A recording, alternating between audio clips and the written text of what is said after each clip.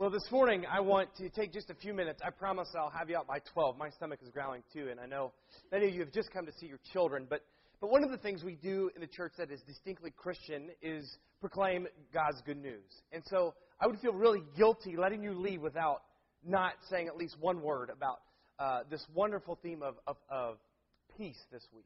And so I want to think with you quickly, which means you'll have to listen faster, about this theme of peace this morning.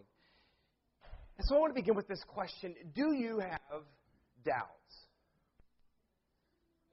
Do you have doubts? What gives you doubt? I know for many of you, I don't know what this is like, but I know many of you are Bears fans, and they often give you doubt. I'm a Buckeye and Bengals fan, so we don't know what despair and doubt is like. But talking with many of you, just in conversation, there's a glimpse of hope that you might win, but the reality is you know you're going to lose, right? I think some of us, our kids give us doubt, right? Maybe your kids have said they're going to go stay with a friend, but there's something inside of you that says, I have a feeling my kid was somewhere else last night besides with their friend. Maybe you're in a relationship that gives you doubt. You really, really, really like this person, but deep down there's a sense inside that tells you it's not going to work out. Maybe you've gone to the doctor, or maybe you're waiting to go to the doctor because you have something that's continually bothering you, and you don't want to go to the doctor because you know that the prognosis might not be good, and so you have doubts about the doctor. I think in life we are often dealt with these doubts in our life. And can I just be honest with you for a few moments? A little transparency from your pastor. As I think about over my life, between the experiences of war and then meeting with people weekly to pray with them during their sicknesses and death is around the corner, and I think about the poverty that we see in our lives around us and how we meet those needs. There's always this, it's almost like it comes off the plains, this wind that comes off the plains and whispers in my ear, what if this isn't real? You know, Brad, you give your life to the church and to serving people, but as it comes in, it whispers in my ear, what if all this isn't real? And then as soon as it comes in, it's gone. But the unfortunate thing is that it leaves this imprint, this question on my mind, what if this isn't real? And so I know many of you are saying, how can this be? How can this be real? You begin to ask questions about your faith and where you're coming from, and then we're often left with the question, how can I be sure?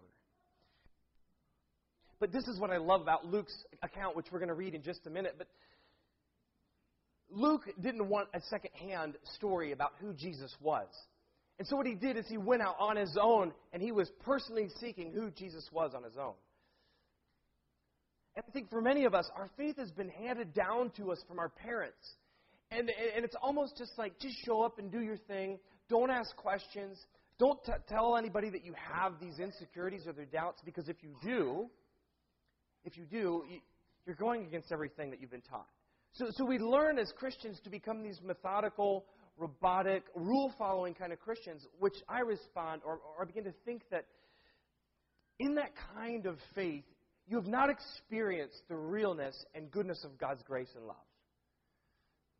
And so this morning, we are going to quickly dive into a story in Luke 1 where this person responds how often we respond. So if you turn with me to Luke 1, we'll start in verse 11. It says, Then the angel of the Lord appeared to him standing at the right side of the altar. This is Zechariah, by the way. When Zechariah saw him, he was startled and was gripped with fear. But the angel said to him, Do not be afraid.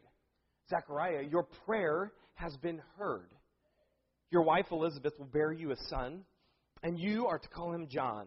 He will be a joy and a delight to you, and many will rejoice because of his birth, for he will be great in the sight of the Lord. He is never to take wine or other drink, and he will be filled with the Holy Spirit even before he is born. He will bring back many of the people of Israel to the Lord their God, and he will go on before the Lord in the spirit and power of Elijah to turn the hearts of parents to their children, and the disobedient to the wisdom of the righteous, to make ready a people prepared for the Lord. And then I love Zechariah's response to the angel. He says, "How can I be sure?" There's the doubt. "I'm an old man, and my wife is well along in years." Then the angel said to him, "I am Gabriel. I stand in the presence of God, and I have been sent to speak to you to tell you this good news. And now you will be silent and not able to speak until the day this happens, because you did not believe my words." So then we fast forward to the birthing process, and John is born, and it says here that Zechariah was filled with the Holy Spirit, and he began to prophesy. "Praise be to the Lord God of Israel, because he has come to redeem his people. He has raised upon a horn of salvation for us in the house of his servant David. Salvation from our enemies and from the hand of all who hate us, to show us mercy to our ancestors, and to remember the covenant that was made, the oath that he swore to our father Abraham, to rescue us from the hand of our enemies, and to enable us to serve him without fear, in holiness and righteousness before him all of our days. And you, my child, will be called a prophet of the Most High. You will go on before the Lord," and I love this, "to prepare a way for him, to give his people knowledge of salvation through the forgiveness of their sins, and because of the tender mercy of our God, by which the rising sun will come to heaven, to shine on those living in darkness and in the shadow of death, to guide our feet," I love this, "into the path of peace." So this morning I'm struck with these few thoughts, and I'll keep them brief. Zechariah really is, when we meet him, his story is a great tragedy. There is childlessness in his life. And if you know anything about first century good Jewish people, they had these laws, and basically there were 7 that excommunicated people who weren't following the Jewish laws. And the first 7 were written this way. It says, "A Jew who has no wife, or a Jew who has a wife who has no child, will be excommunicated from God's people." So this really kind of is a tragic story. There's despair in the story. There's doubt in the story. But yeah, the Scripture tells us that Zechariah prays daily for this birth to happen, this new life to happen. And so this angel meets him and tells him, hey, the birth is about to happen. And I love how the angel says, "Do not fear." And so maybe Zechariah took that to mean, now I can say whatever I want. And so he says to the angel, "How can I be sure of this? How can I be sure that this is going to happen? My wife is old. I'm old. We're too old to be doing this. Are you sure?" And so often, doubt wins the bout of hope and doubt. And this is what I love about God's story that draws us in. As we look at the life of Zechariah, Mary, and Elizabeth, we begin to see that doubt and faith is a constant tension that God's people deal with. But what Luke does for the reader is he helps us see that this is a story of every ordinary person. And that God's grand story comes to meet the little people down here on earth. And so I love how Zechariah begins to talk about this God who comes to meet his people where they are. This is prophetic in many ways. And so when we begin to think about prophecy, during this time, prophecy had fallen silent. For years, they had been waiting for this Messiah to come, and that had kind of gone by the wayside. But Zechariah's punishment is now becoming a foretelling of what is happening for the nation of Israel. I love this, that his punishment of silence is now becoming a signpost for what God is doing in the world.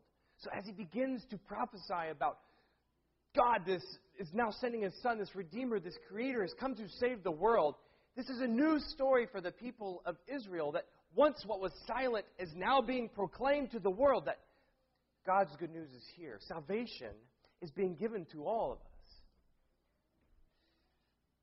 And so Zechariah begins to, in his words, he begins to talk about John's preparation for allowing God's people to once again become God's people again. And so I want to think, in closing, about these final words. Prepare the way. what I love about our God is He prepares.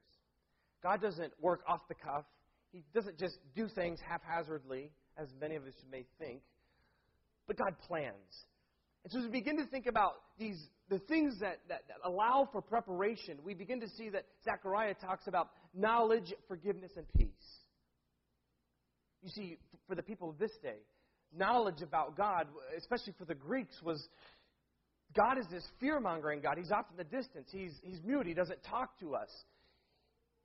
And then for the Jews, it became about this God who is a law-abiding God, that we follow all these rules, and He is kind of our judge in that way when we follow those rules. But God sending His Son, Jesus, begins to say to the world, this is a different kind of God.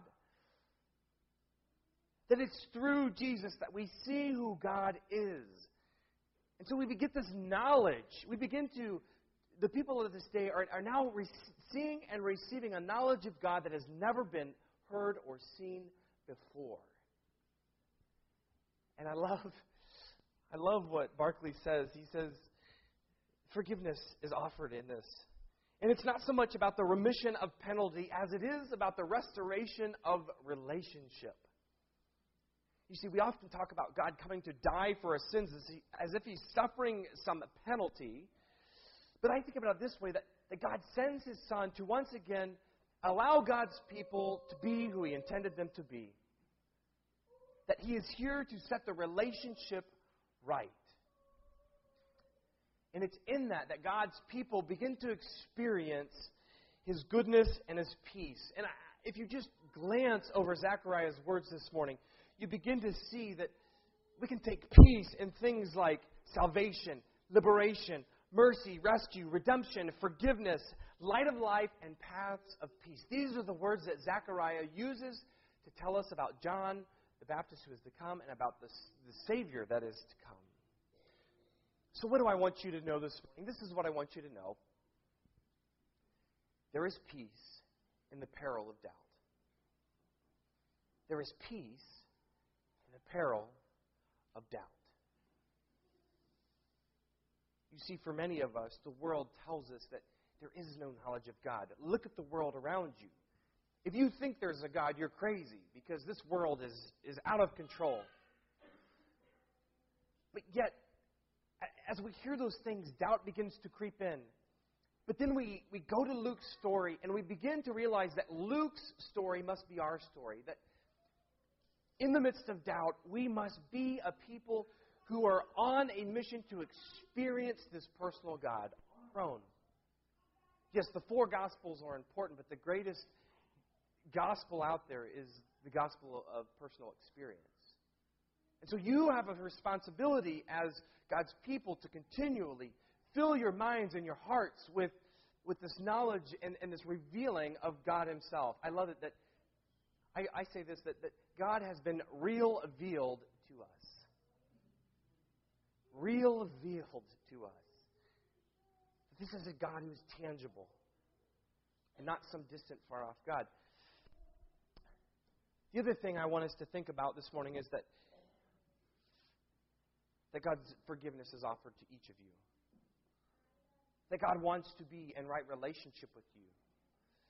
This is not some joke or something that we just like to talk about to make everybody feel good, but in the midst of chaos, in the midst of doubt, God's forgiveness moves in our life. His grace and His love meets us where we are, and He says to us, come dance with me. I love it. The picture of a 7th grade dance, an awkward junior high dance. You've all been there, right?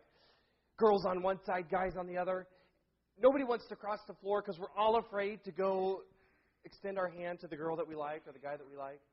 But it's like Jesus walks across the dance floor to us and says, will you dance with me? Will you accept my forgiveness and my love? And so for us now, we take the peace in knowing that we are no longer chasing our own image. This is where we get peace. We are no longer chasing our own image, but we now find ourselves in the image of the one who created us. Do you find peace in that?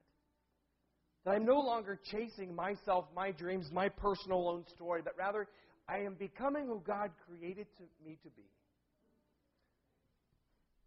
And so I hope that that's the story for you this morning. My Christians out there, the ones who are you're experienced in this Christian life, I have a few words for you before we go. I have 1 minute, and I'm almost done. I'm watching the clock. We, as Christians, must make John's mission of preparation our mission. Of knowledge, forgiveness, and peace. You see, your life. When I talk about knowledge, I don't mean going in the streets, throwing evangel cubes at people and saying, you need to know Jesus. No. What I mean by knowledge is that what Jesus was to the first century, we are to be to the 21st century. That as God sends His Son, we too are sent to this world. That our lives become a reflection of God's love and mercy. So that people around us begin to know who God is by the way that we live our lives in our workplaces, in our homes, the way we parent our children, and the way we love our grandkids. Knowledge about God is given to those around us through our reflections of who God is. The other thing is forgiveness. As God's people, we are forgiving people. And our relationship with God can only be as great as our relationship with our neighbor. Maybe I hurt you on that one, but oftentimes we feel like we can walk into this place and begin to worship, but yet we aren't even right with our neighbor. And often in our services, that's why we extend peace to each other to say, I am right with you so I can be right with God. So we are to be a forgiving people. Our relationship with God is only as great as our relationship with our neighbor. And so lastly, through your reflections of God's love, His grace, and His mercy to the people around you, and as you begin to forgive and love those around you, people can experience God's peace. People can experience the resurrected Lord who says to people on the first day of the new world, my peace be with you. So I say all this to say, if you are experiencing doubt this morning, one day, if you're not a Christian, you will make the greatest Christians. The greatest Christians are the ones who ask the most questions. That's my philosophy anyway. I think that's the greatest way to teach, is to ask a lot of questions. And so if you're struggling with the doubt, I want you to take hope in knowing that Zechariah, Mary, and Elizabeth all struggled with doubt and faith. Faith and doubt. This was a constant tension. And we can take peace in knowing that that is our story as well. Let me pray for you this morning. Lord, we give thanks for your word to us. We give thanks that you're not a God who's off in the distance somewhere, who isn't revealed, but rather you send your Son Jesus, this Jesus who is like God and God who is like Jesus. That what we see in Jesus must be true about you, God. And so we're thankful that this is tangible, that this is real, this isn't something fake, that rather we have knowledge that you exist. We pray that as God's people, we become a forgiving people, that we extend that to those around us. And we pray that as we work through this Advent season, that your peace be with us. We are thankful for your love and your mercy. In your name we pray. Amen. Amen. Well, greet somebody, say hello, and children, thank you for a wonderful job this morning.